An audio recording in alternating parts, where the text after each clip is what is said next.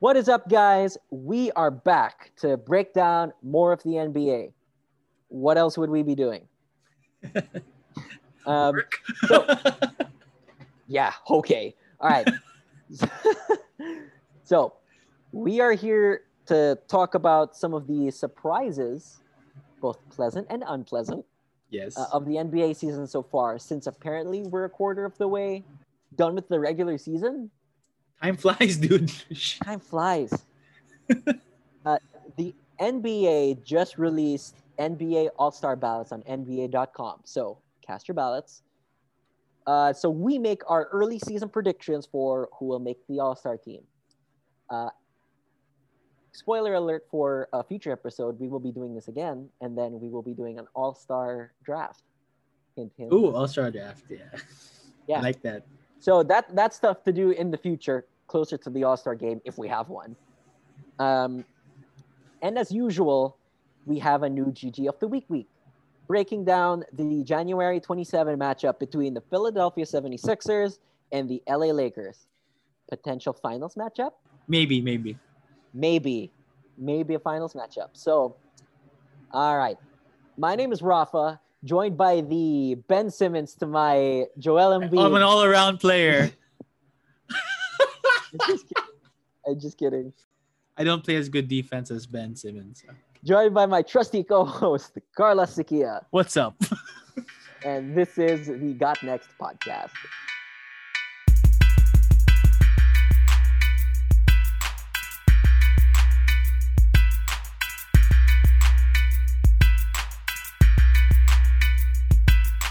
All right.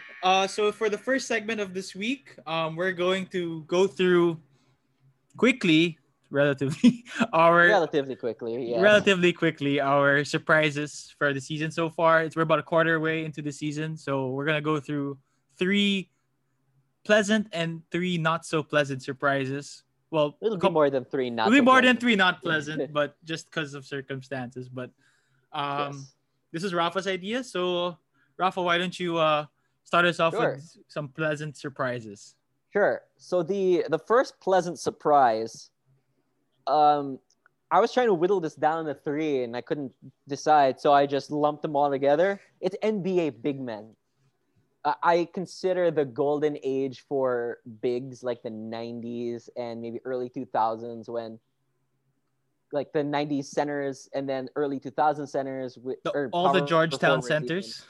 The Georgetown centers, and then but we're getting to a point now where even big men are getting more skilled. Their skill sets are more versatile. Yeah. To the point where I feel like the top 2 MVP candidates are centers, Nikola Jokic and Joel Embiid. Like like Embiid is a little more of a traditional center, but he still got significantly more versatility to his game. And Nikola Jokic is like, at worst, the second best passer in the game today. At worst, it's probably the best passer. Worst, he's probably the best. Period of all players. And I mean, he's the best passing big man of all time. There's no question about it anymore. And even if you go down a tier, I mean, that's where Domantas Sabonis is, who's having career year. He's initiating a lot of the offense for Indiana. Same thing with Bam Adebayo. Same thing with Julius Randle. Julius Randle just... That's a pleasant surprise. He's part-time point guard. Like, the Knicks have a history of getting point guards that they don't like. And at this point, I'm just guessing they went, fuck it. Julius, here. Well, you do it. He did have that in his game, like with the Lakers, even back then. But he still was... Yeah. He was very... what's it called? He had his head down trying to get to the basket all the time, not necessarily looking to pass. Yeah. To be honest, I haven't watched too much Knicks. I don't know if that's improved, but the Knicks themselves are a pleasant surprise. Yes, for sure. I've tried to watch the Knicks. I feel like just trying to compare him between last year and this year, I don't think that he's necessarily improved this. He's just given the keys more and is able to do it. Like you said, he's always been somewhat good of a passer. Like he has always had that dump down pass. And I thought that if he could ever have a high-low game, then he could get more assist numbers. I didn't think it'd be this, but at the same time, he's doing dribble handoffs a lot more. Um, so I don't know. I don't think that the skill necessarily has improved. He's just doing it more. But still, I mean, the fact that he's able to do it at this volume compared to previously, it's one thing doing it a couple times a game. He's doing it several times a game now. Yeah, I'm sure like Coach Tibbs has definitely like improved like the system that the Knicks are playing with. Yes. I think everyone there has a purpose now. Yeah. They're playing hard defense. They're actually decent this year. Yeah. All right. So the next surprise we want to talk about is Jaylen Brown. Yes. Because wow, Jaylen Brown. My favorite player continues to get better. Another step. He is my favorite player too. Really? My current he's starting last year. He was like, oh shit, I really like Jaylen Brown. I love Jaylen Brown. He keeps getting better. And then as soon as he starts putting up this, I'm like, I love Jaylen Brown. He's my favorite player. I mean, I'm just so impressed with how every year he adds something to his game, and he's just gotten to the point now where he is a legitimate all-star. Yeah. Spoiler. For reference, this is his stat line. 29.8 points per 75, 61.8% true shooting, 7.8 true assists per 75, 1.6 offensive rebounds per 100, only 2.8 turnovers per 75. And his offensive load, 42.4. Yeah, that's with Tatum missing a bunch of games because of COVID. So he's had to be before Kemba came, right? So he was basically like the main offensive guy for like a bunch of games there. Oh, sorry. The offensive load's incorrect. It's 46.1. It's even higher. You said 42. It's even higher. Yeah. So it's 46.1. But yeah, I mean, one thing about Jaylen that I always noted prior to this year is like he's probably the perfect off-ball player to play alongside a guy like Jason Tatum. And it's not just the ability to shoot off the ball and shoot off of screens, but it's his ability to use his athleticism and slash to the basket. Like he'll attack off the catch, he'll cut, this I love. He ducks in transition for an easy bucket under the rim. Like I love that. There are guys much bigger than Brown that don't do that, Joel Embiid. But Jaylen Brown does it. Yeah. Like when he sees someone small matched up with him in transition, he'll just put his ass into him and get an easy bucket or get to the free throw line. Yeah, we'll talk about Embiid later during the All-Star and maybe the Sixers game. But yeah, like that's a very like more people should do that, especially the bigger, more athletic people. It's easy, but it's easy points. Exactly, it's easy bucket. And Jaylen Brown, of course, that's all the off-ball stuff. We didn't even mention that his passing's improved. His scoring have improved in the pick and roll. The pick and roll is the big one. He's been a lead ball handler for like majority of the season, right? Yeah, and so it's to the point now. Kemba Walker's come back, and he was like, "No, you guys do you. I'll figure it out." Yeah. First of all, I love that from Kemba Walker, but Jaylen Brown, man, I'm so impressed with him. As I said before, I hope that him and Tatum stay with the Celtics forever. Yes, please. It'll be so painful if Jaylen Brown ever leaves. He's always the one thrown into to trades for like superstars. I know. Like screw it, just keep them together, man. Yeah. Let them grow. Well, I think at this point they've mentioned that Brown's untouchable. Thank you. Thank you, Danny Ainge. Thank you, Danny Ainge. For once. If Danny Ainge trades Jaylen Brown, I will hate Danny Ainge so much. I already don't like Danny Ainge. I don't like. Yeah, we've talked about this. I'm not gonna go on a rant, but let's talk about the last surprise here. We gotta mention this. The team that's on an 11-game winning streak. Yeah, man. Damn. The Utah Jazz. Man, I mean their current record is 14-4. They're the best. They have the best record in the league. Yep. And all right, so let's do some trivia here, because the 11-game win streak is like they could be playing shitty teams. There is one team in the top 5 in offensive and defensive rating. Who is it? I guess it's the Jazz. The Utah Jazz. Wow. Who are the only 3 teams in the top 10 in offensive and defensive rating. Clearly, it's the Jazz. I'm gonna put the Lakers in there. Either the Sixers or the Clippers. Wrong. It's the Bucks. The Bucks. But they're yes. Okay, interesting. Neither the Clippers or the Sixers are in the top 10. Yeah, I've got thoughts on those. Yes, but so it's once again we see repeat guys, the Bucks and the Lakers, but now it's the Jazz. And I think part of it is, and I'm trying to look for what it is really, what led to their offensive and defensive improvement. Because last year they were like pretty average offensively, and defensively they were like 11th. Mm-hmm. I was just looking for surprisingly 11th. Yeah, well, what caused it? It's sneakily Utah's depth, because Donovan Mitchell hasn't improved that much from last year. His 3-point shooting is the only thing that's gone up by like 3%. Nothing else. He's a good player. He's a legit all-star player, but he hasn't improved that much. Yeah, Shaq, he's a legit player. Yes, Shaq. And Rudy Gobert is still an elite defensive player. Of course. But it's really the depth.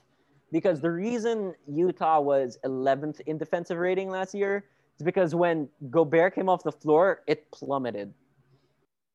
They went from a top 10 defense to like the 27th best defense when Gobert went off the floor.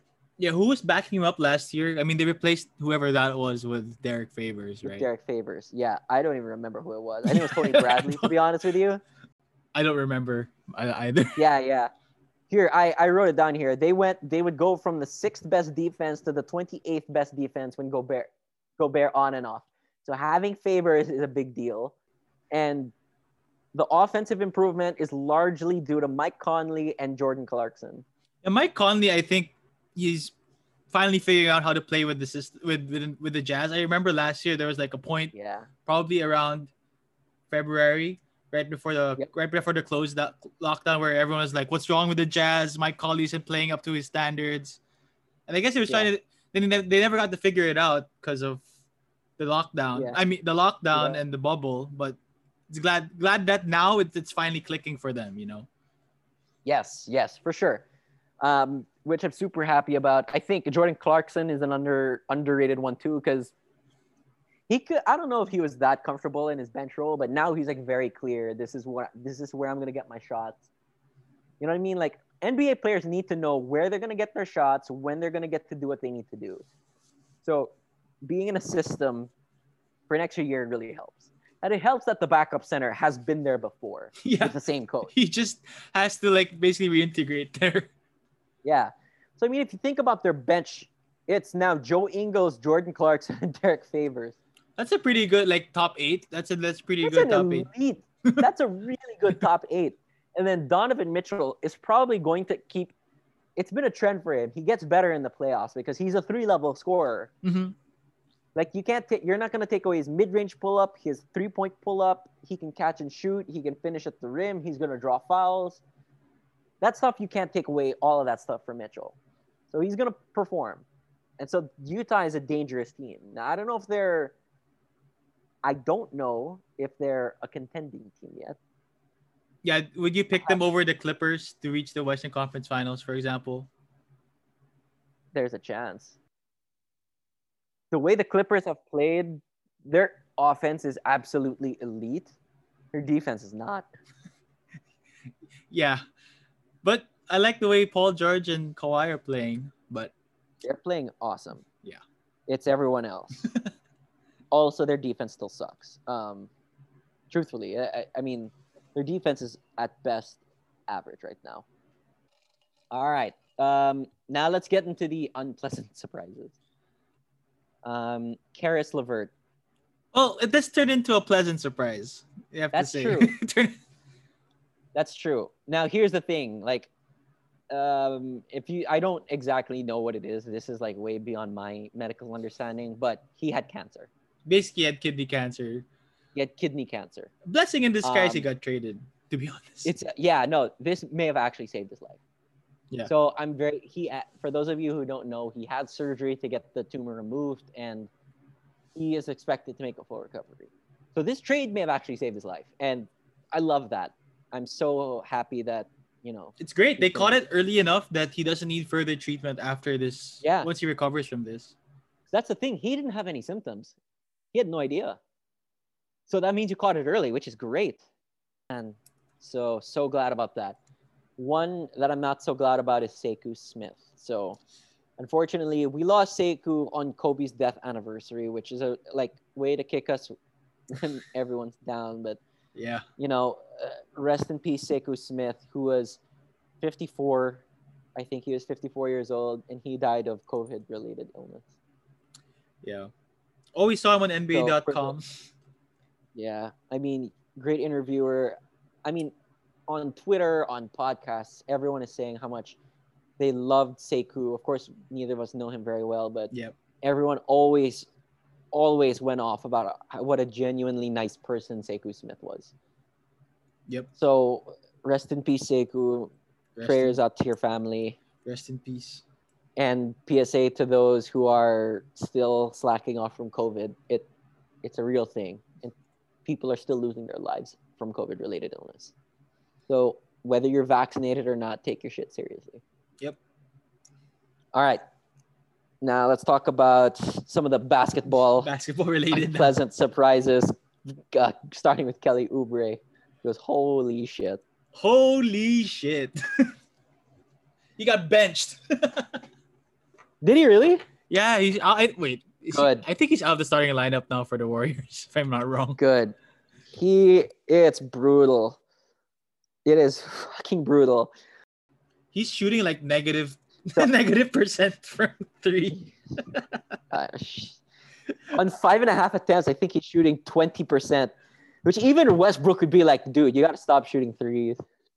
Oh my God. And look at this. So I sent you this last night. Kelly Oubre has more turnovers than he has assists and made threes this season. He has 28 turnovers and 21 made threes. Oh my God. Oh, that's a terrible assist to turnover ratio.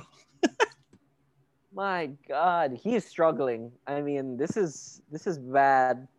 This is like confidence killing bad. Yeah. One thing I will say about him though, like when I've watched the Warriors, he's still playing hard on defense. Yeah. So kudos to him for not putting your head down. Which I love. Yeah, I like that. It's just woo, he's bad. It's very bad. Do you want to see his offensive box plus minus? It's minus 4.1. Yikes! Taking away 4 points from the Warriors. That's how bad he is. Now he's around 0 for defense, so kudos to him for continuing to try. But oh my God, it's bad. It's very bad. And think about what a high bar it is for this to be a confidence killer. He was in the Garden, Boston Garden, hearing "fuck you, Oubre" for an entire 7-game series. Think about what a high bar it is for Kelly Oubre to lose his confidence. We were part of that crowd. Yes. Hey, we were part of that crowd. Don't deny it. We were 100% part of that crowd. My favorite part of that was there was also an 11-year-old sitting in front of us who was part of that crowd, and his parents were just there like, what? We can't say. Well, that's what he gets for punching Kelly Olynyk, right? Yeah, man. But yeah, no, Kelly Oubre has been an unpleasant surprise.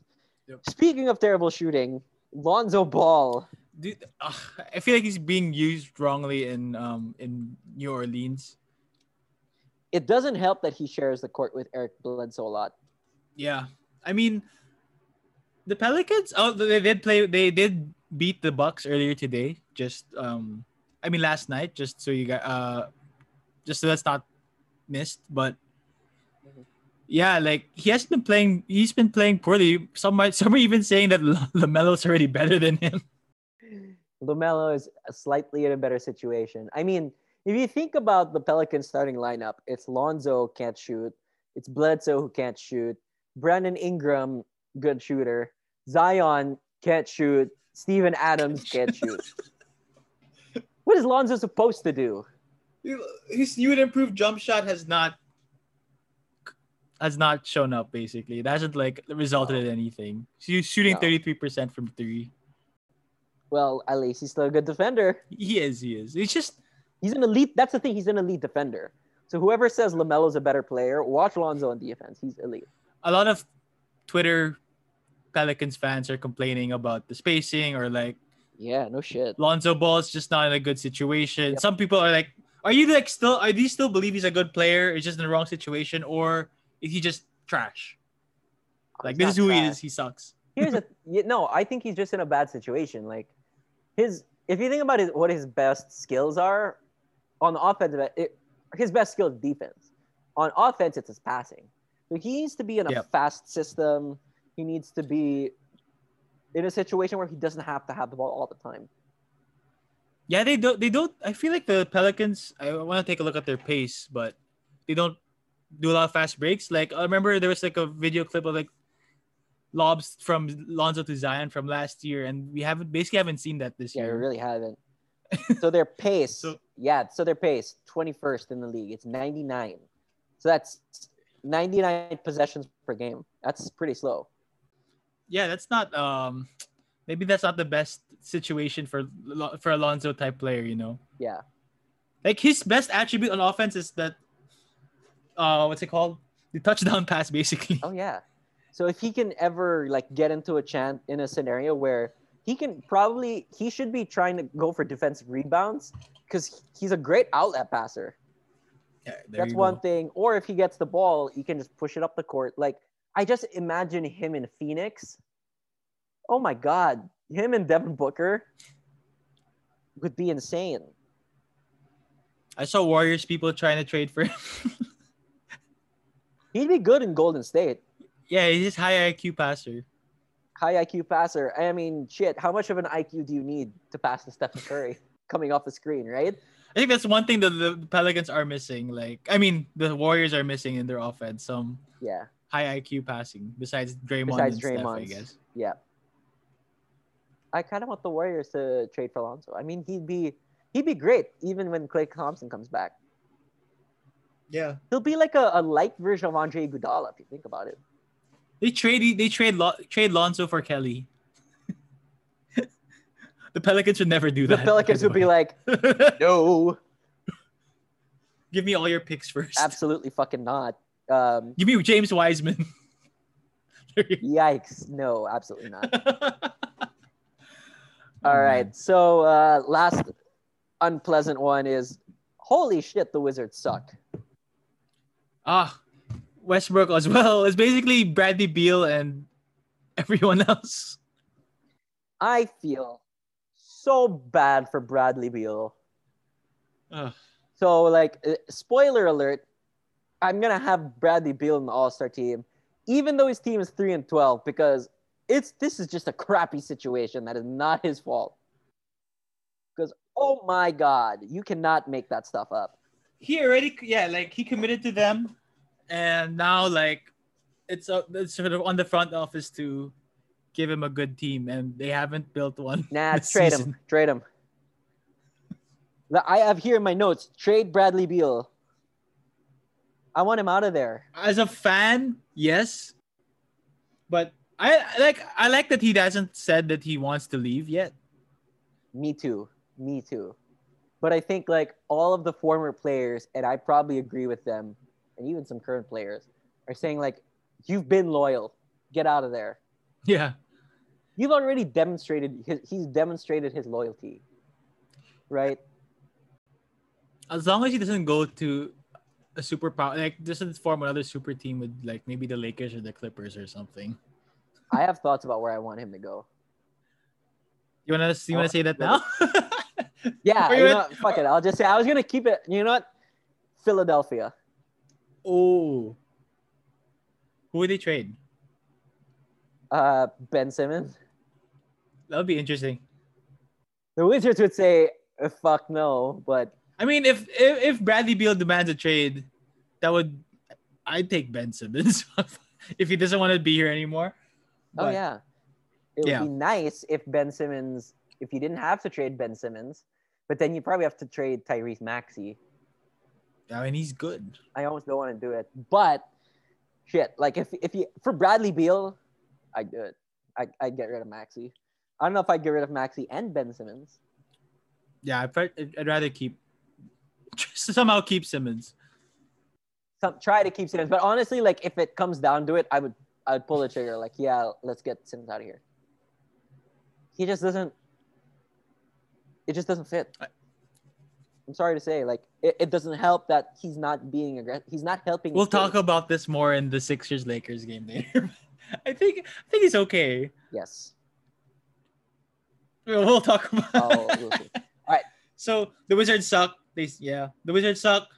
They won't make the playoffs, unfortunately. Yeah. So the Wizards suck. It's bad. Trade Bradley Beal. All right. For our next segment, the NBA recently opened the All-Star voting this week for the starters for the fans. So yes. In line with that, we are going to predict the NBA All-Stars for the season, at least who we think deserves All-Star selections for the first quarter of the season. Just to give background again, we'll be picking for the starters for each conference 2 backcourt players and 3 frontcourt players. And then for the bench, we got 2 backcourts, 3 frontcourts, and 2 wildcards. So 12 players overall. Yeah, so how do you want to do this? I think it'd be easiest to do the starters because... Yeah, let's do the starters. I've got... Let's start with the West? Yeah, let's start with the West. So with the West, I've got 2 guys who are like surefire starters. And then the other 3 are like... The candidates for the other positions are surefire all-stars, but I don't know who's going to get selected for the starters. But surefire starters are LeBron and Jokic. There's no way those 2 aren't getting in. I agree with that, yep.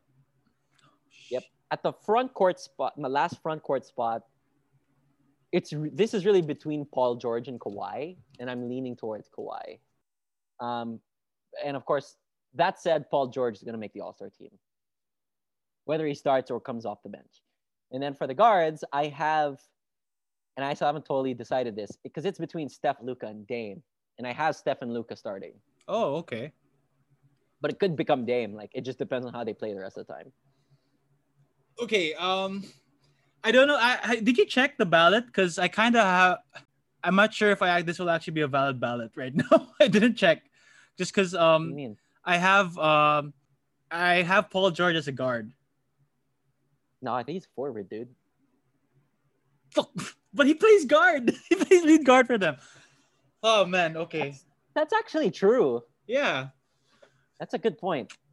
Well, that's what I had as my original starting 5. So my starting 5, although I made this swap just now, I swapped Kawhi Leonard to Anthony Davis. Anthony Davis? Are you kidding me? He's gonna make the All. He's gonna make the All-Star. He's one of my surefire All-Star. Because the first reason I had him there was because this 50% of the vote is fans. Lakers fans are gonna vote him in.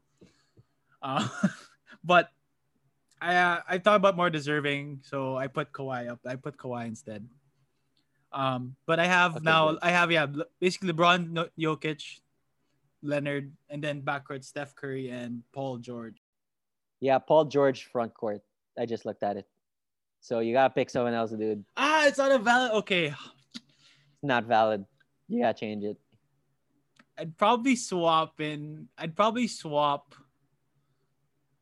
Lillard in then. Okay. That sucks for fair. Paul George though. I Yeah, would consider putting him over Kawhi in the starting lineup. Yeah, I thought about it too. I just think that Paul George has an insane hot streak right now. He's gonna when he comes down to earth, Kawhi is gonna be the guy. I mean, for sure, but like we're rewarding his performance so far, right? So I guess that's true. But like if we're talking about their performance so far, their overall. So I looked at their splits. So the Clippers have an offensive rating of 116.7, It's like third in the NBA or something like that. With Kawhi Leonard on the court and Paul George off the court, the Clippers' offensive rating goes up to 122. Oh, okay. Flip it, Paul George without Kawhi, it only goes up to 117. So it's like a 1 point difference with only Paul George. It's 5-6 with Kawhi. So that's why I have it. That's fair. Now that's not the only thing, but I would just say like I do think Kawhi is a little better overall, and Paul George's hot streak's gonna come down. Yeah, as it always does. Yeah. Okay, so that's the starters for the West. Yep. Wait, what's our main difference? Luka and Dame, basically, right? Yeah, Luka and Dame, and for me it could go either way. Right now, I'm just giving it to Luka because his numbers are better. I really can't. I can't decide. It's I could really hard to decide, to be honest. Yeah, it's valid. Dame versus Luka, and Dame might get it because he's got a lot of fans for the vote. I just put Luka because I think that he's made another step on the defensive end. Like he's a legitimate. Now he's a neutral at defense. Like he's really trying. And for someone who impacts the offense the way he does, that's a big improvement for a 21-year-old. So I put Luka to reward him there. Yeah, I think this early this season, it's hard to take into consideration like wins just because it's not enough games, and they're all so close. Yeah, and they're getting canceled left and right. Yeah, like, there you go. There are teams that have played 20 games. The Wizards have played 15 games. The Grizzlies have played like 13 games or something like that. So it's not an apples to apples comparison. It's tough. So I'm not taking into account wins yet either. It's too early to say. Yeah, way too early. Plus, when we go to you want to just do the yeah, let's do the East starters. Let's see the East starters. Clearly, like I have Bradley Beal, and if we're taking into account wins, then Bradley Beal's the exact opposite. Not that he doesn't help his team, it's just like the Wizards are so bad. But I have Bradley Beal here with Jaylen Brown. Nice.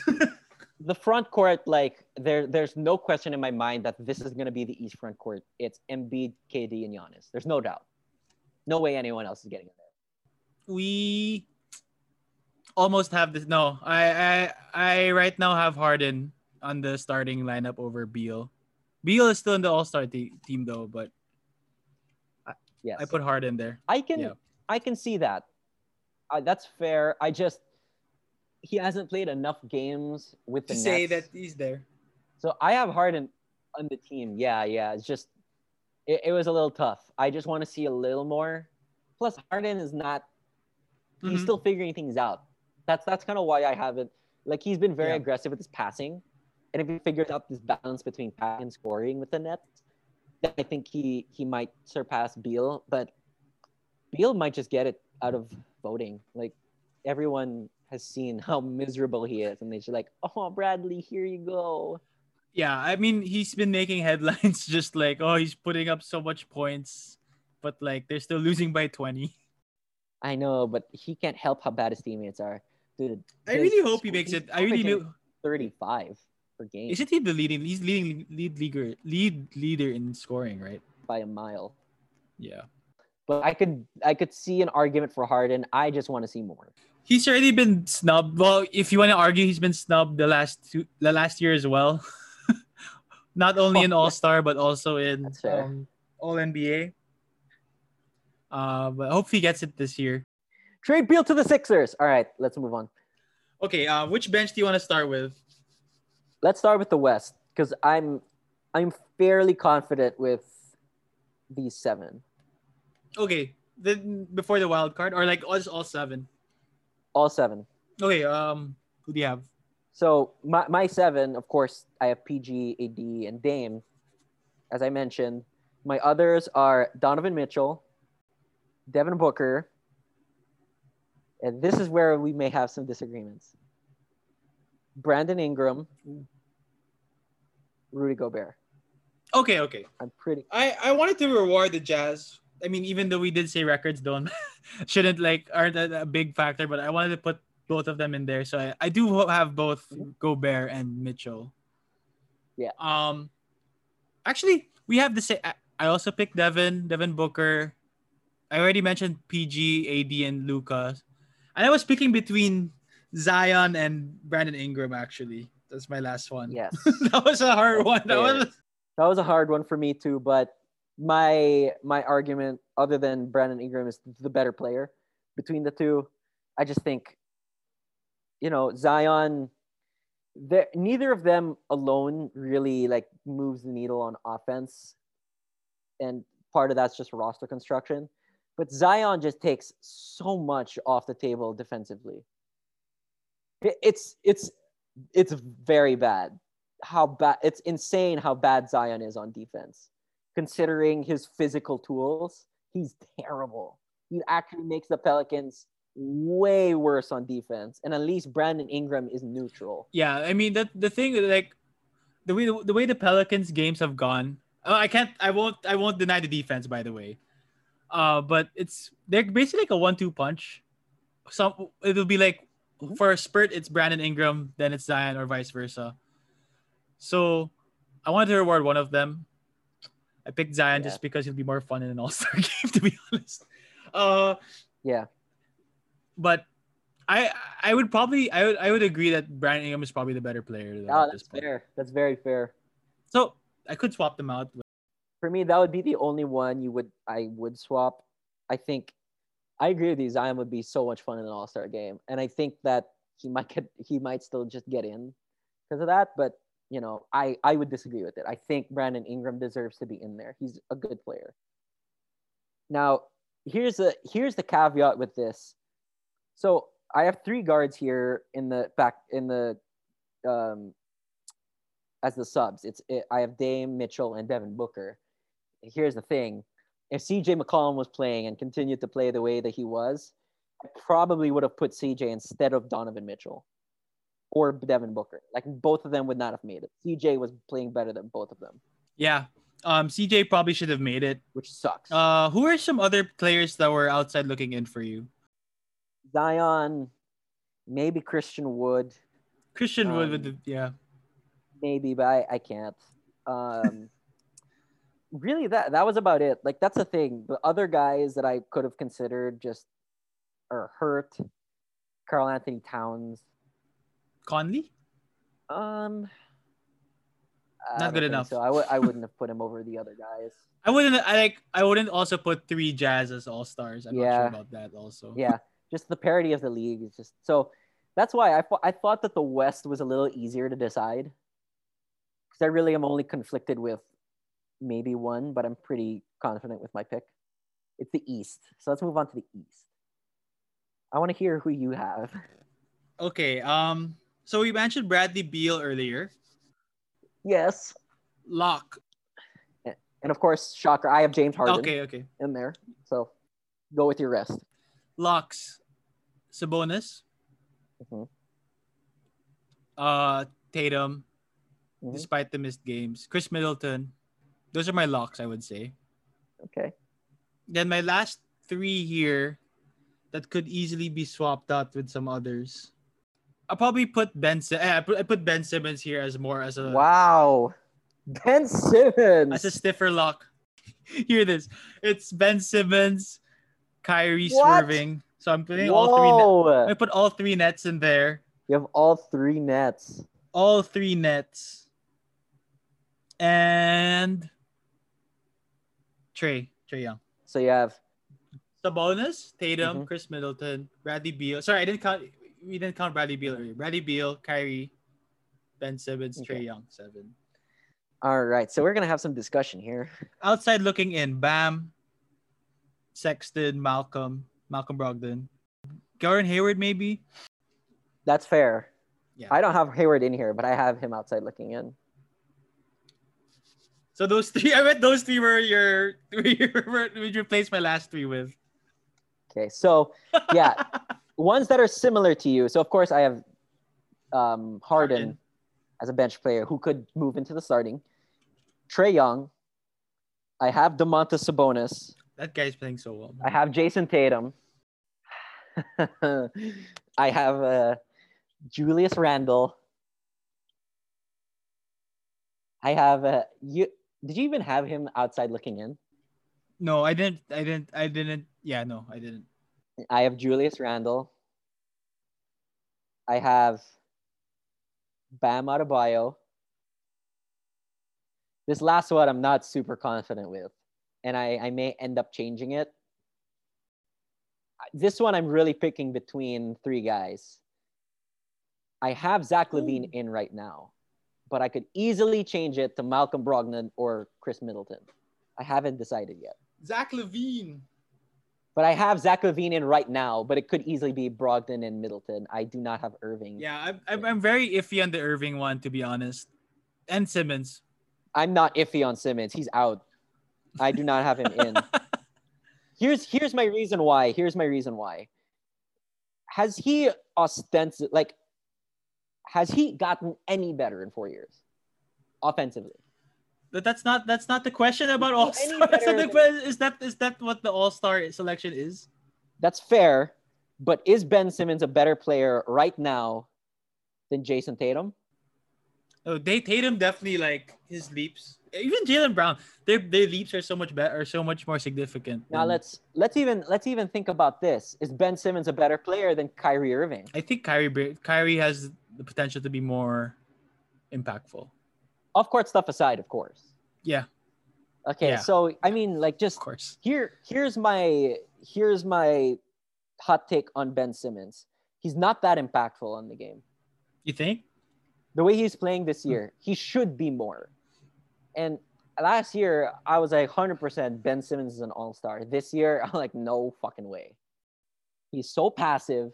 He doesn't totally understand what he has in a physical package. Like, I can only name two other guys with a similar physical package than him. That's LeBron and Zion. So I don't and you could put Giannis in there. So why isn't he playing like Giannis or Zion?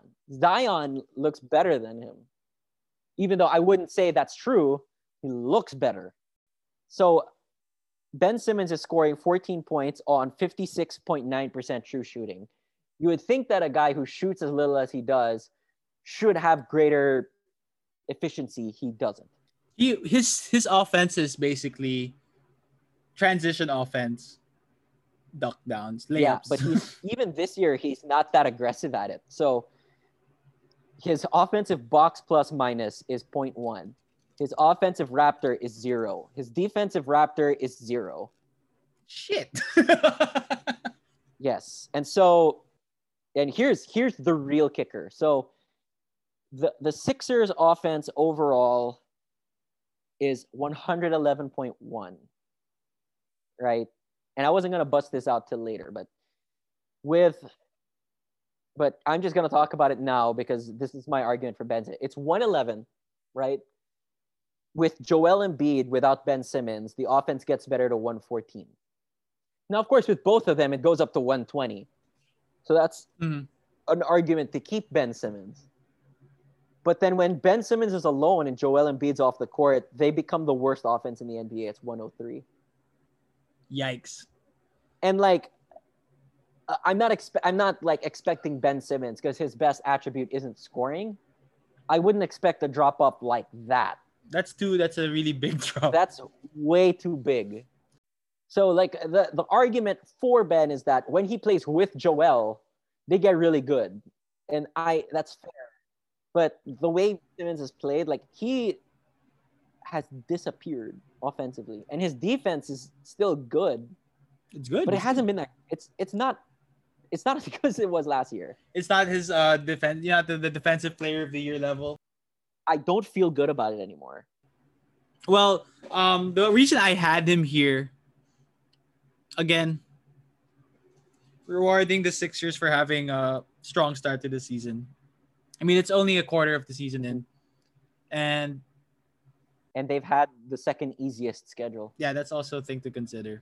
Keep that in mind. Their offense isn't that great. That's the thing. They actually have a very pedestrian offense. It's a lot to do with Embiid, like, just going crazy, right? Yeah. So, I mean, here's the thing, like, the reason Embiid is just so great is because when he's on the floor, the Sixers offense is one of the best in history. History. I mean, like this Joel on the court with Ben was 120, and alone it goes up to 114, which is pretty good. It's just when Embiid's off the court, they flounder. They're bad.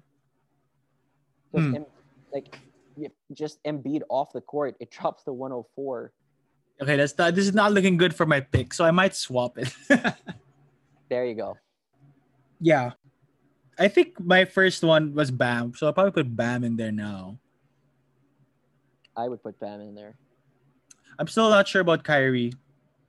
But who are your other again? So Zach LaVine. Zach LaVine may have been I may be like Julius Randle. pushing it a little bit. I just like when you look at the numbers and not necessarily take into account the wins, which Chicago's not doing as awful as I thought they'd be. Mm-hmm.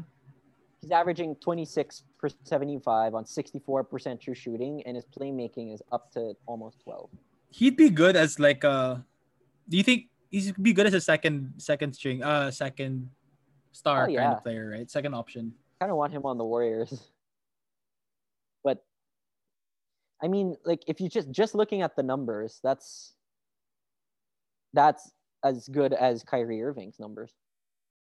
And I'm not advocating for LaVine being as good as Kyrie Irving. I'm just saying, like, with assuming all things equal and the net, he didn't have all that shit with the Nets. Kyrie would be here easy. Because he missed like what? It was 6 games. And like I'm usually like this year, I'm a little extra generous with missed time because COVID happens. Like, yeah, that's why Tatum's in here. Exactly, Tatum's there. Frankly, you could make an argument KD hasn't missed too many games. He's missed 6 games. They played 20 games. But that's all from like back-to-backs, right? A lot of that was COVID. Yeah, COVID, some of it was COVID. 2 of them were like Achilles recovery. So I find, to me, that's acceptable. Yeah. That's why we have Tatum here. Kyrie missed 6 games just like he didn't want to show up. Yeah. Like, it would be nice if there was an explanation. You know what I mean? If the Nets have an explanation for why Irving's out, great. It just doesn't seem like it. So that's kind of why. I could easily put Brogdon or Middleton in there because they're both really good. I think I had too much beer last night. Maybe that's why I put Zach LaVine. But in my defense, Zach LaVine is having a year. He's doing really good. Yeah, I mean, you can't deny the output. But yeah, you can't deny the output basically. And Chris Middleton, of course, has great numbers, but he plays for the Bucks, so his on-off is going to be better than the other guys. But I mean, he is having an all-star year. 23.5 points per 75, 63.8 true shooting, 9, pretty much 10 true assists. He's a good defender. You know, he's a legit player. So I could put Chris Middleton instead of Zach LaVine. I think that'd be fair. Could even argue Malcolm Brogdon over Zach LaVine. Malcolm Brogdon is also really good. I think, gun to my head, I'll put Chris Middleton instead of Zach LaVine, truthfully. But yeah, for me, outside looking in, besides the guys I previously mentioned, of course, Irving, because he's a good player at the end of the day. Colin Sexton, yeah. AKA the Brooklyn Nets father. I mean, he's having himself a year. 27 per 75 on 61.3 true shooting. Not bad. Pretty good. The Cavs are sneaky good. Yeah. I'm pretty sure not everyone's watching them. Yeah. Colin Sexton's made good improvements. He's a legit player. I don't know if he'll make the All-Star team. He's legit. He's a good player. Yep. All right. Any other thoughts? No. Shall we move on to the GG of the week? GG of the week. So I kind of want it. It's nice because I've watched a lot of Nets games and I'm done with the Nets for a little while. You guys follow Rafa on Twitter for his video breakdowns of the Nets defense. Oh man, it's bad. So I've made a vow to not watch the Nets until like mid to third week of February to see if they've improved. I'm not watching any Nets because I watched like the first 4 games with the big and then +1 since Harden got traded to the Nets. I'm done because they like not. You know, I've made my conclusions about it for what they are now. Let's move on to other teams. And we've picked the one from Wednesday, Philadelphia 76ers versus the LA Lakers. Yes, this was a matchup between the top two seeds at the time. At the time, yes. Because the Lakers lost their last two games. Yep. So it was the best of the East versus the best of the West. At the time, yes. Potentially a finals matchup, maybe. We'll see. I have my thoughts. Yeah, before we get into the actual basketball, just do your rant. Just go ahead. Okay. So one thing I wanted to mention before that we talk about this was the jerseys. They individually they look fine. I actually kind of like the blue throwback Lakers jerseys. I do too. They're pretty cool. But first of all, blue on the blue court was quite annoying to watch. Like, it was hard to watch.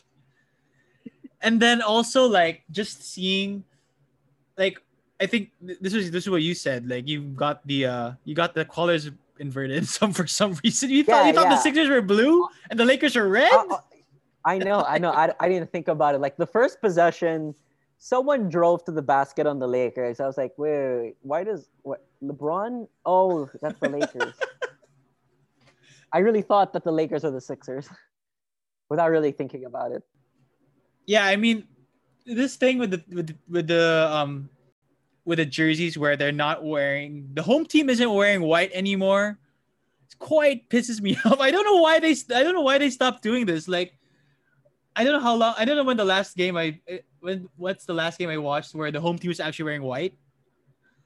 Like, It's not like, probably don't watch enough games, but but it just happens so often where like Celtics are wearing green at home, or like the Lakers are wearing yellow on the road and they're wearing purple at home. Like, why is this happening? Why can't they wear like their home court colors on their home court? I kind of miss like watching the Lakers games on Sundays or Mondays here where they wear white. White Sundays. It's a little traditional what they used to do. It's just kind of confusing. It's kind of confusing sometimes. Yeah.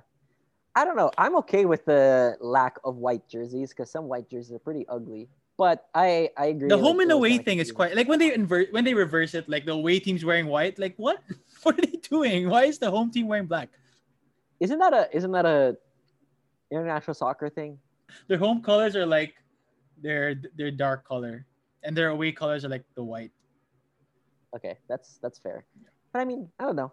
I'm okay with the lack of white jerseys.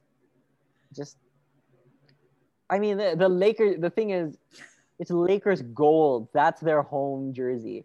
That one. That's particularly with the Lakers. Like, why are they wearing gold in Cleveland?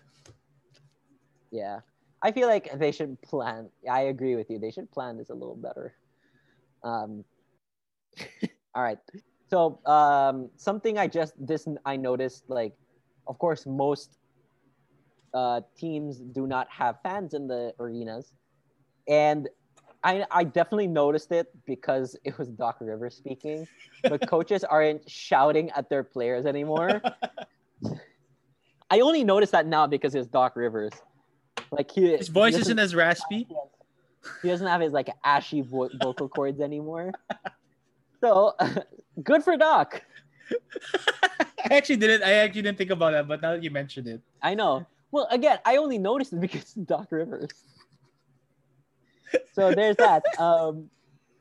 And there was like sometime in the third quarter, I think it was after the halftime or like that quarter interview. I don't remember exactly, but so Lisa Salters shared a really interesting conversation she had with Jerry West about Kobe Bryant. Oh, so yeah.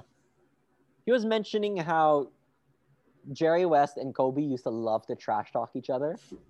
And yes. The more I think about it, it's like, I so badly want to hear what they were saying to each other. But she provided some insight where she asked Jerry how Kobe felt about West's place in NBA history. Jerry West told her, we would have great conversations about who is better. Jerry would say, Kobe, you may be the Black Mamba, but a mongoose would always destroy a mamba. So I'm the mongoose.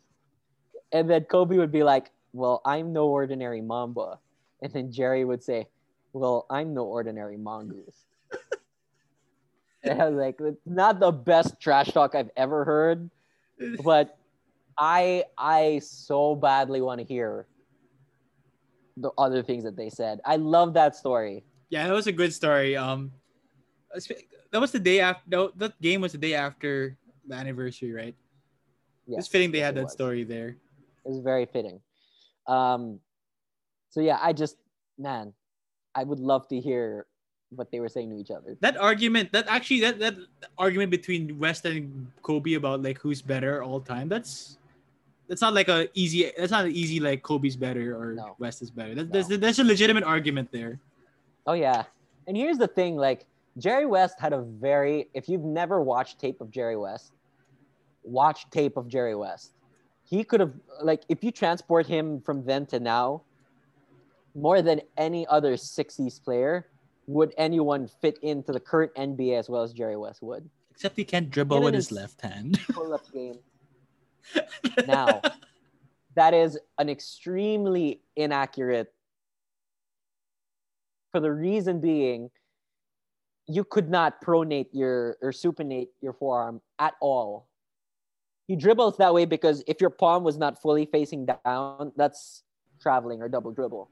Yeah. You allow Jerry West to dribble the way these guys can dribble now. They basically like carry every single time. But Every crossover is a carry. I haven't seen many clips of him actually dribbling with his left hand though. That's the thing. I'm not talking about the whole like handle situation. Just like left-handed dribbling might be an issue. I don't think so. If you just drop him in, like assuming like he came up today, probably develop a pretty Fine, good give him a summer, he'd be fine. Yeah. Agree with that. But he had a left hand. He just never he didn't have to use it. But when he does, it's fine. Like he pulls up for going left all the time. Yeah, that's true. All right. Shall we get into the basketball of it? To the game. A little bit of context for Philly because I know a lot of people. He had the best record. Is it in the NBA? I don't think at the time. I think the Jazz or like the Lakers had Yeah. the best at the time. Yeah. Well, the Sixers have the best in the East. Yes. And you know, one thing to note about the Sixers, and this may allude to whether they're contenders or not. They are 12th in offensive rating, and their defensive rating is 5th. Both of which make sense to me. So let's get into that. So, first topic we wanted to talk about here was, other than the rant about the jerseys, is Joel Embiid's ability. Because man, he's a beast. He is really good. He's really good. I think he was getting a lot in the post, but not only that, like he does a lot of like perimeter based stuff as well. He does. When you're that big, your primary method of scoring should be the post. Yeah. But I mean, there are a couple times when in secondary transition, he did a hezzy pull up on Marc Gasol and win it. Mm-hmm. I was like, Yeah. I was like, ooh, I like that. He has some guard moves, yeah. He has some guard moves, and I think like in the modern NBA, you can't be a one-trick pony. You have to have some of that. Should he be posting up majority of the time? Absolutely. But having a spot up 3-point shot, a hezzy pull up in the mid range, get some easy buckets where you don't have to like hit people in the. Because how many times did Embiid fall in this game? He hit the deck a lot. That's actually one thing I wanted to mention also about it. He flops quite a bit. Flops quite a bit. Which is quite annoying for someone's his size. Yes, he definitely does. But the LeBron one was not quite a flop. No, for sure. For sure, that was not a flop. But here's the thing. He does hit the deck. And one thing I really was trying to pay attention to, and this has significant implications for the end of the game, when you're in the post, especially for a guy like Embiid, the refs just allow way more physicality to him. Marc Gasol is like throwing his elbows at Embiid, and nothing. You could easily say Embiid is getting fouled every time. It's the nature of the post play in the NBA. It's quite annoying because like the perimeter players get so much protection from the refs. Most players just straight up don't, because they're like there are a couple of unwritten rules in the NBA for the refs. One is moving screens are allowed if you pretend that you're not setting a screen anymore. Yeah. The other one is you can't use your forearm on perimeter players, but if they turn their back to the basket, you can use your forearm. Yep.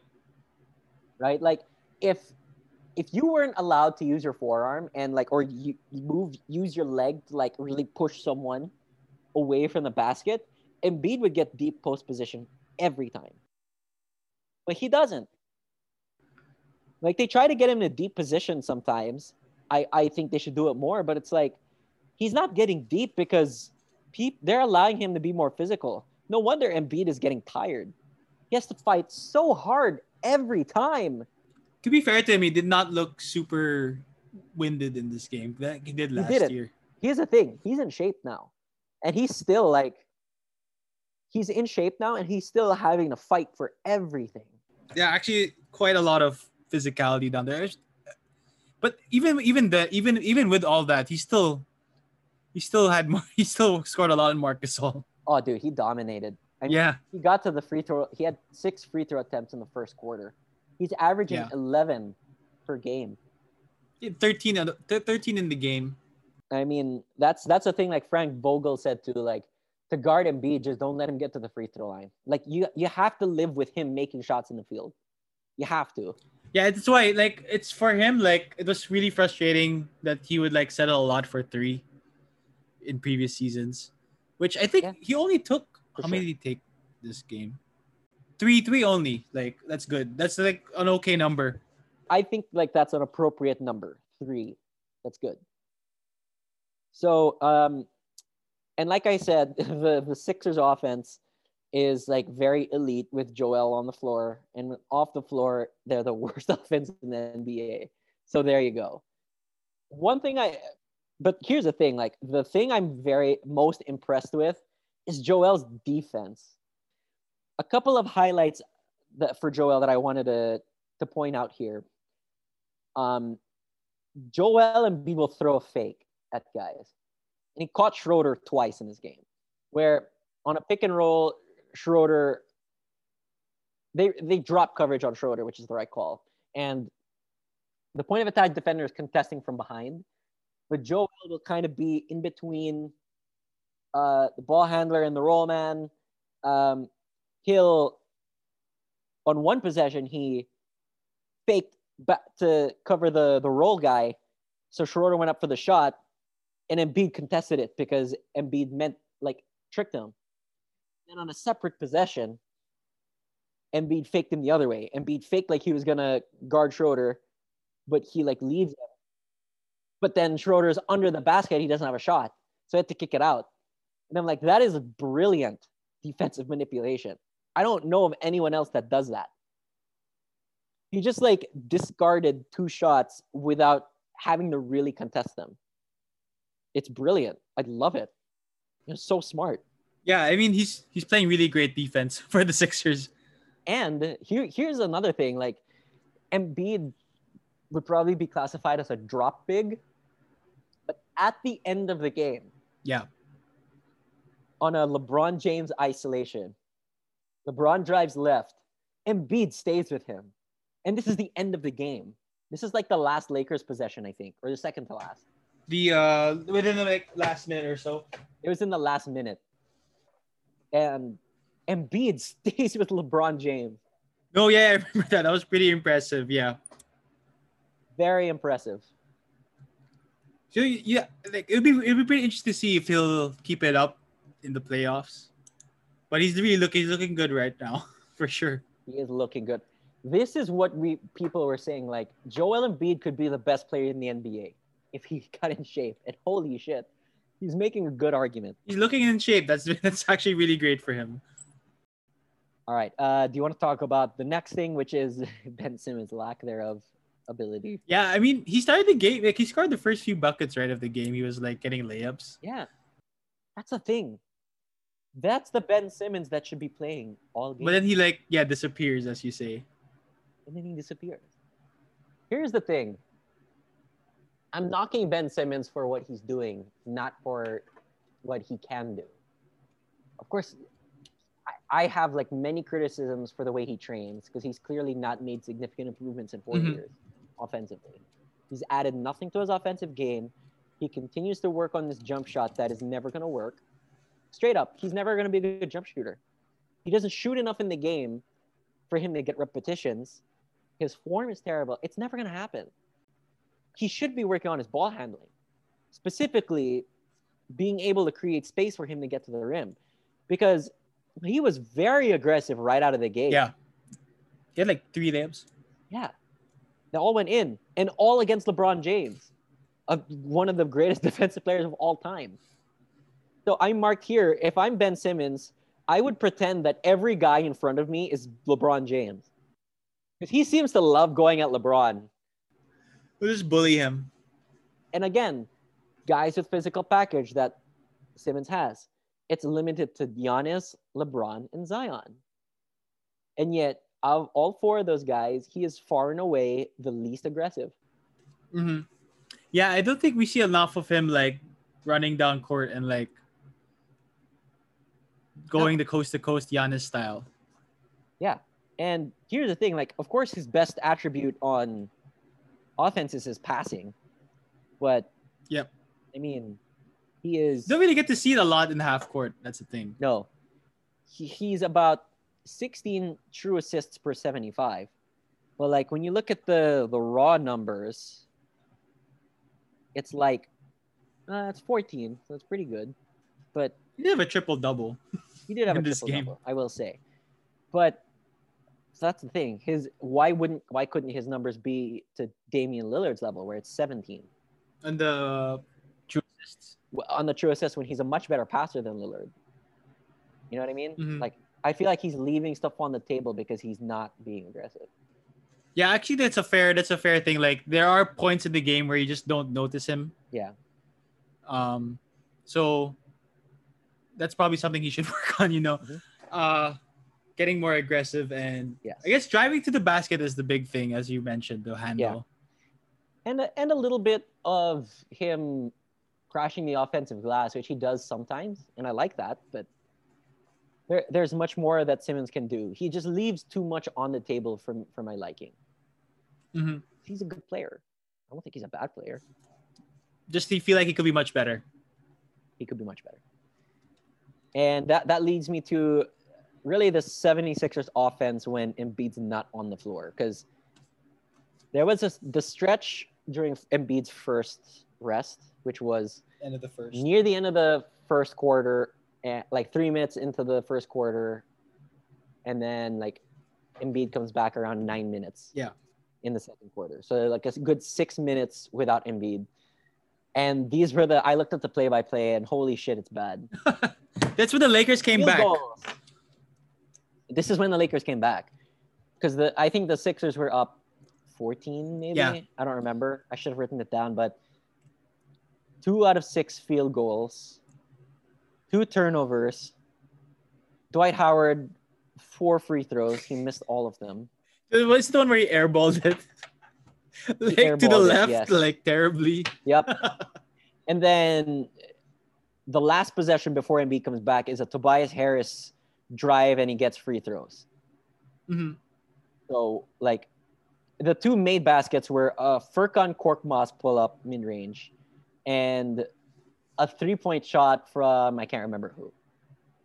That's like 3 good possessions out of 12. Yikes. That's bad. But another thing too, and this is a criticism of Doc, when the second quarter started, Embiid, Simmons, and Harris were all off the floor. He trusts his bench. Like, why? I like Shake Milton. Well, Tyrese Maxey wasn't on there too. It was only Shake Milton. So I'm like, I like Shake Milton, but why? They gotta have at least one of those 3 there. Why? Yeah. Like, why? Yep. Why are you doing this? The Lakers came back because of that. Yeah, it is actually that's a story of this game, right? It was like Sixers build a lead, Lakers come back. Embiid comes off, and it coincides with it when Embiid comes off the floor. Yeah, and then it happened each time that they came back. Now, here's the thing, So the fourth quarter stretch where Embiid was off the floor, the Sixers actually did okay because Tobias Harris had a good stretch. Yeah, they stayed even. Harris had a good stretch. It was stayed even, which is great. Tobias Harris had a good stretch in that. And it really comes down to the clutch time. And this is why the Lakers came back. So should we just go ahead and talk about the clutch time? Because we have a couple of more things to touch on. Yeah, so what do you think of the Lakers this game? It was quite weird because like LeBron had half their points through like a quarter and a half. Yeah. It's 17 points in the first like what 14, 15 minutes of the game, something like that. Mm-hmm. And I think Davis had the rest of it as well. Yeah. So that's kind of why I have here the Lakers offense without LeBron. Because, well, firstly, if you want to watch an elite defensive team, you watch the Lakers. I mean, they're still...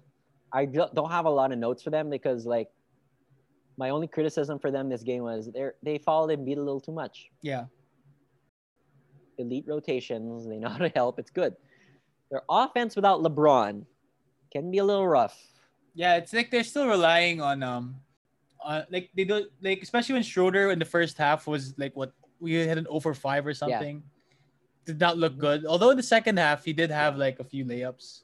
Those his patented off foot layup. Yes. But yes, love that. Yeah, they really are still missing like a creator, I guess, besides LeBron. Yes, I think, and you would ideally think it's Anthony Davis. He just doesn't have that in this game. Yeah. And I made a couple notes here. It's like, because the shift, the focus becomes, okay, we're going to get Anthony Davis the best looks possible for him. And they did a good job because when AD was matched up on Embiid, they get Davis cutting. They had Davis run an Iverson cut, which led him to an easy drive towards the baseline. They had, on a pick and pop, took him off the bounce. Mm-hmm. You know what I mean? So they know how to get Anthony Davis his shots. It just doesn't open up for the rest of the team because, as we've noted in the past, the Lakers' offense isn't that great from a schematic standpoint because it's smart, but it's very basic. Yeah. It's not dynamic, and the ball is not gonna move a ton. It's very simplified and designed for their specific personnel. So Dennis Schroeder is not gonna get. People are like, Dennis Schroeder's disappeared, and I'm like, no, he's just on a team that has LeBron James and Anthony Davis. He doesn't get the ball as much, basically. And he's in the starting. Exactly. He's in the starting lineup, right? Yeah. So he's gonna it's not, and because it's not so dynamic, he's just not gonna get downhill that much. Mm-hmm. So Dennis Schroeder doesn't disappear. He just isn't getting the same opportunities he did in Oklahoma. Yeah. Straight up. So I don't know. What are your thoughts on the Lakers? I think one thing that really came out, it'll come up when we talk about clutch time, I guess. But Alex Caruso did not play enough. And this is a serious one. It might sound like a joke, but it's pretty serious, I feel, because he made a bunch of big plays in the clutch, the last 3 minutes that helped them make their comeback. He absolutely did. And I think a little bit more Caruso would help. I think they're all like just getting like garbage buckets as well. Yeah. When there's no LeBron. But yeah, I think Davis needs to get more like easier shots for himself as well. Like a lot of his shots were like hooks over Embiid that were pretty difficult, I would say. A couple of them were, but a couple of them were good shots. Yeah, that's true. But yeah, and then I think Davis as well. He hasn't been playing as well as he was last year. That is true. I think the one thing that really like shows that it was his free throw percentage like just dropped by like 15%. I don't know what's happening with that. Oh, I didn't notice that. Yeah, like I think he was shooting 85% during the playoffs last year. Now he's shooting like 70. Ooh, very significant drop off. Yeah.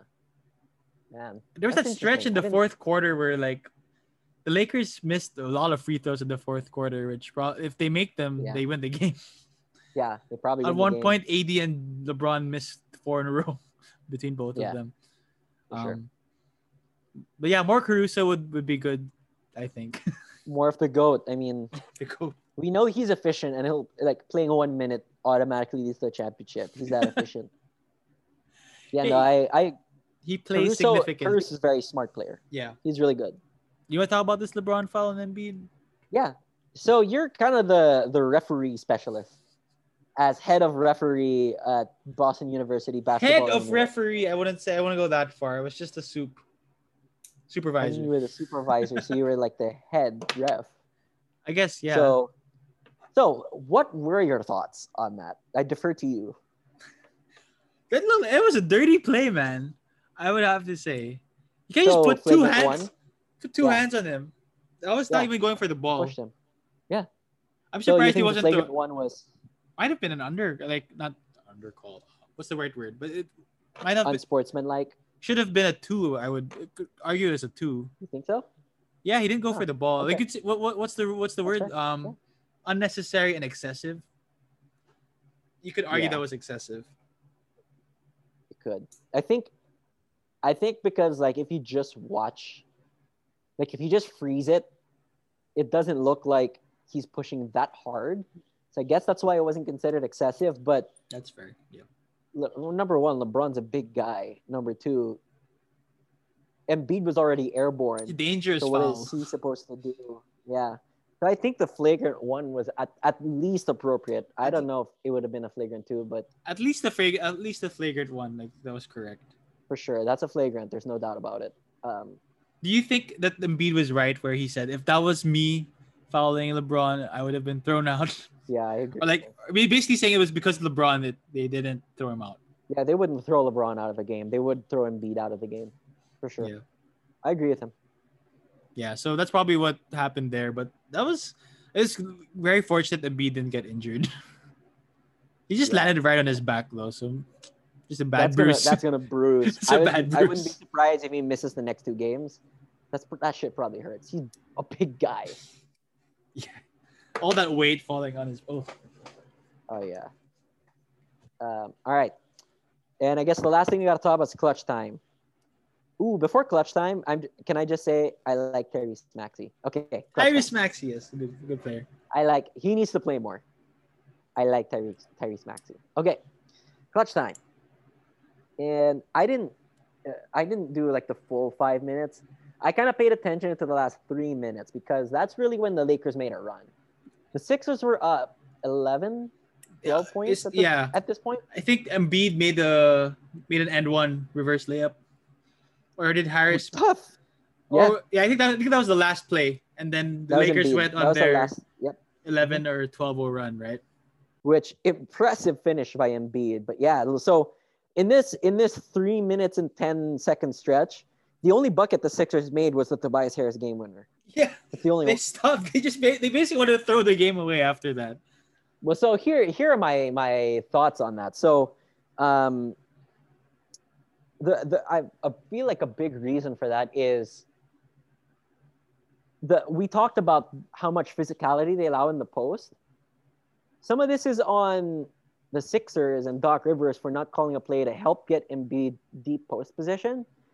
But Anthony Davis was basically shoving his knee into Embiid's ass. He got him like really out there. Yeah. Far. But because they allow more physicality in the post, and they would run it to Embiid because he's the shot creator.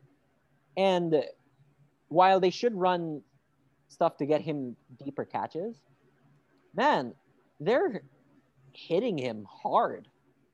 Yeah. And so Embiid could only get 3 mid-range post shots, and I hope that this kind of illuminates you're going to have to work on that step back because that's the only shot you're going to get in the playoffs. You're not getting anything better than that. Yeah. I think it was good defense by AD considering the rules, right? Agreed. Yeah. I think it was that's why I forgot who pointed out. I think it was Steve Jones Jr. on Twitter. Like Doc saw that like 3 possessions in a row going to Embiid didn't work. Yeah. So they went to Tobias Harris on the mismatch against Caruso for the win. Yeah. Well, if you think about it with perimeter players, what is the most common type of game winner? Is it a layup or is it a pull-up jumper? It's a pull-up jumper. It's a pull-up. Not always mid-range, sometimes a 3, but either one. And so that's Embiid's probably going to have to work on that, like a face-up, step-back, mid-range shot.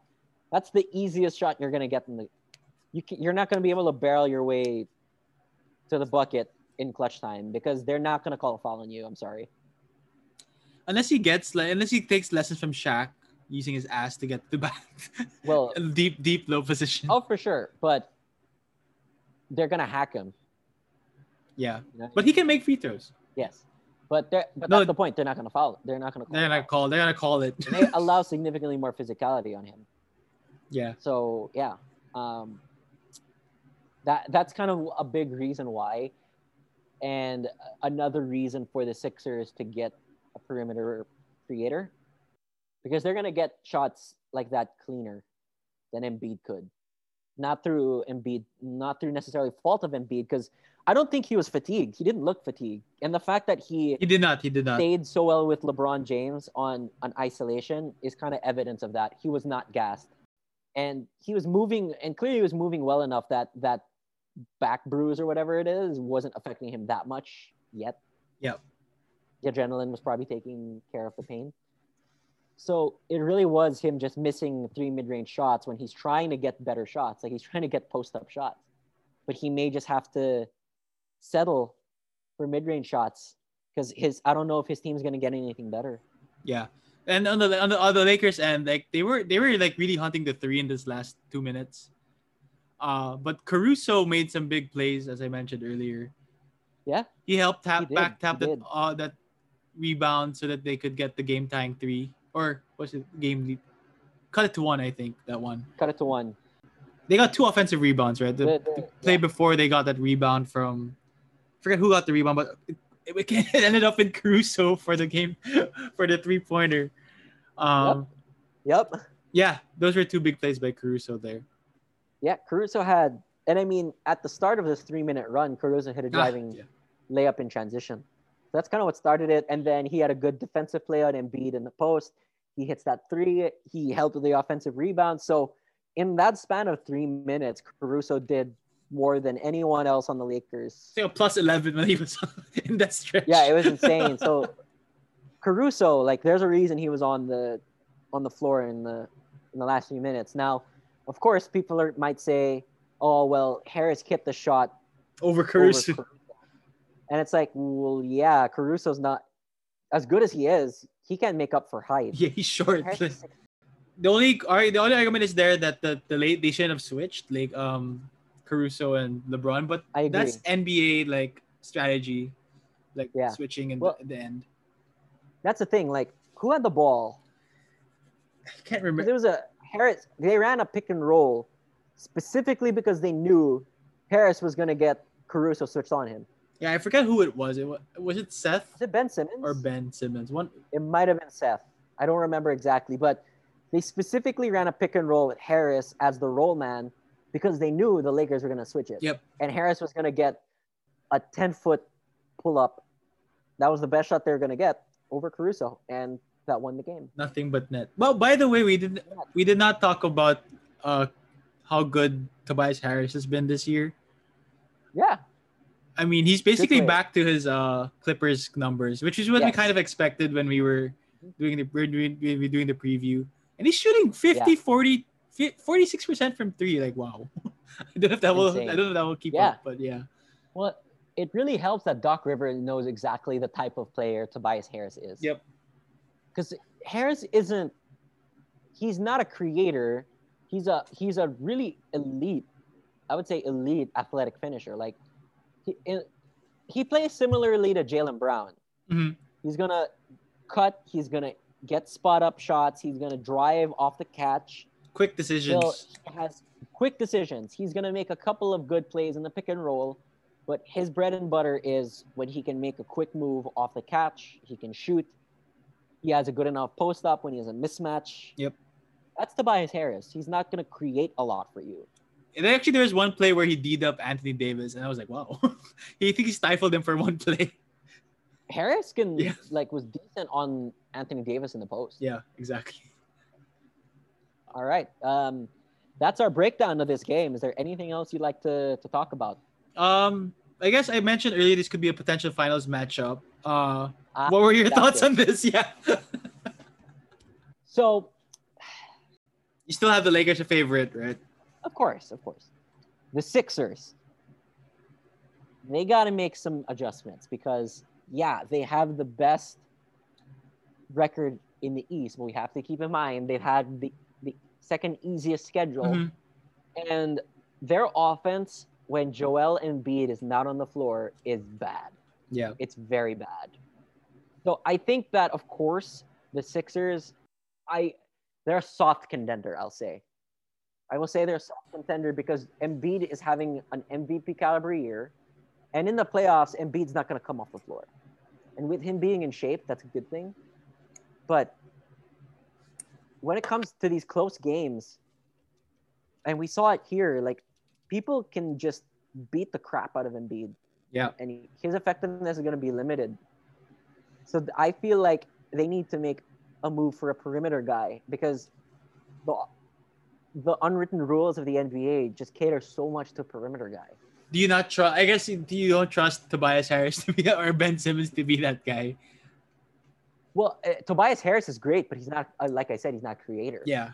That's why I'm saying, like, if you add a third guy, let's say like you take Ben Simmons out and put Bradley Beal. Tobias Harris will be totally fine. Like, he fits perfectly. I want Harris to stay on. Yeah. They need an on-ball creator, especially in the clutch, because Harris has to make those quick decisions. He's not going to be the guy who surveys the court in a high pick-and-roll situation. Yeah. That's not his game.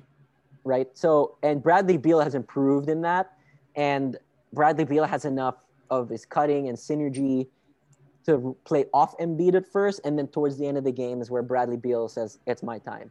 Mm-hmm. That'll be an interesting trade, actually. Right? Because, like, if you have a 1-2 punch like that, and Embiid gets his early touches, the defense is going to adjust like, shit, we really got to cover this guy. So all the defensive resources go towards stopping Embiid. And then in the fourth quarter, when the defense is really paying attention to Embiid, Beal is like, all right, it's my turn. Mm-hmm. You want to send two guys there? Great. I got you. This is kind of why I wanted Harden on the Sixers. I think that would make sense. I'll be very happy with Beal too. So in that case, do you still have them, I guess, behind the Nets? As a finals contender. But they have a. Are they second? Chance. I would say so. Second. So they're not a soft contender then, because if you think they're the second most likely team to make the finals. I guess that's true. It's just they need to make improvements on their offense. It's not good enough to beat the Lakers in the 7-game series. Yeah. Do you think the Bucks? So you'd have them over the Bucks, or the Bucks, the Celtics? I softly have them over the Bucks, and the Celtics just need to get better. At this point in time, I will say it's the Nets, then the Sixers, like a smidge over the Bucks.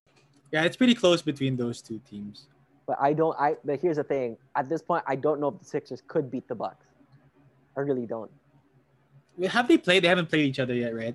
We'll circle that game in the calendar. Circle that game. Because here's the thing, low key about the Bucks, they've made a couple of subtle adjustments, and I think they're a better team this year, and not just because of Drew Holiday. I did not like what I saw earlier against the Pelicans, so you have to watch more Bucks games. You gotta watch more Bucks games. But so that's Philly is a soft contender. I'll still say that because if they get to the finals, I don't truly believe they are capable of challenging the Lakers. The Lakers, and if you think about it, the Lakers kind of pulled their punches on defense. If you think that the only thing they have in their pocket is to send a double team to Embiid, you're wrong. No, and Davis still isn't playing up to standards, so there's still Davis isn't playing up to standards, and there's no way that's all the Lakers have to pull out on Embiid. Yeah, no way. Yeah, we've seen what they've done against other decent post players. There's no doubt in my mind that the Lakers have something else up their sleeve that they don't want to show because they think that they could see the Sixers in the final. Yep, agree with that. And that was this week's edition of the Got Next podcast. You heard about our surprises of the NBA season so far. What are some of yours? Are the Jazz a legit team? Can Lonzo turn it around? We made our all-star selections as well this so far. Who do you think we snubbed? Should Zach LaVine make an All-Star team? Should Ben Simmons? Nope. Unless he starts playing better. There's still a chance for him to turn it around. Yes, there definitely is. Not to mention, like, he is still putting up stats. But anyway. And finally, do you think the Sixers are legitimate championship contenders? Do you think the Sixers should go after Bradley Beal? Yes. Bradley Beal will solve their problems. Yeah. They help them tremendously. So let us know your thoughts. Who's got next?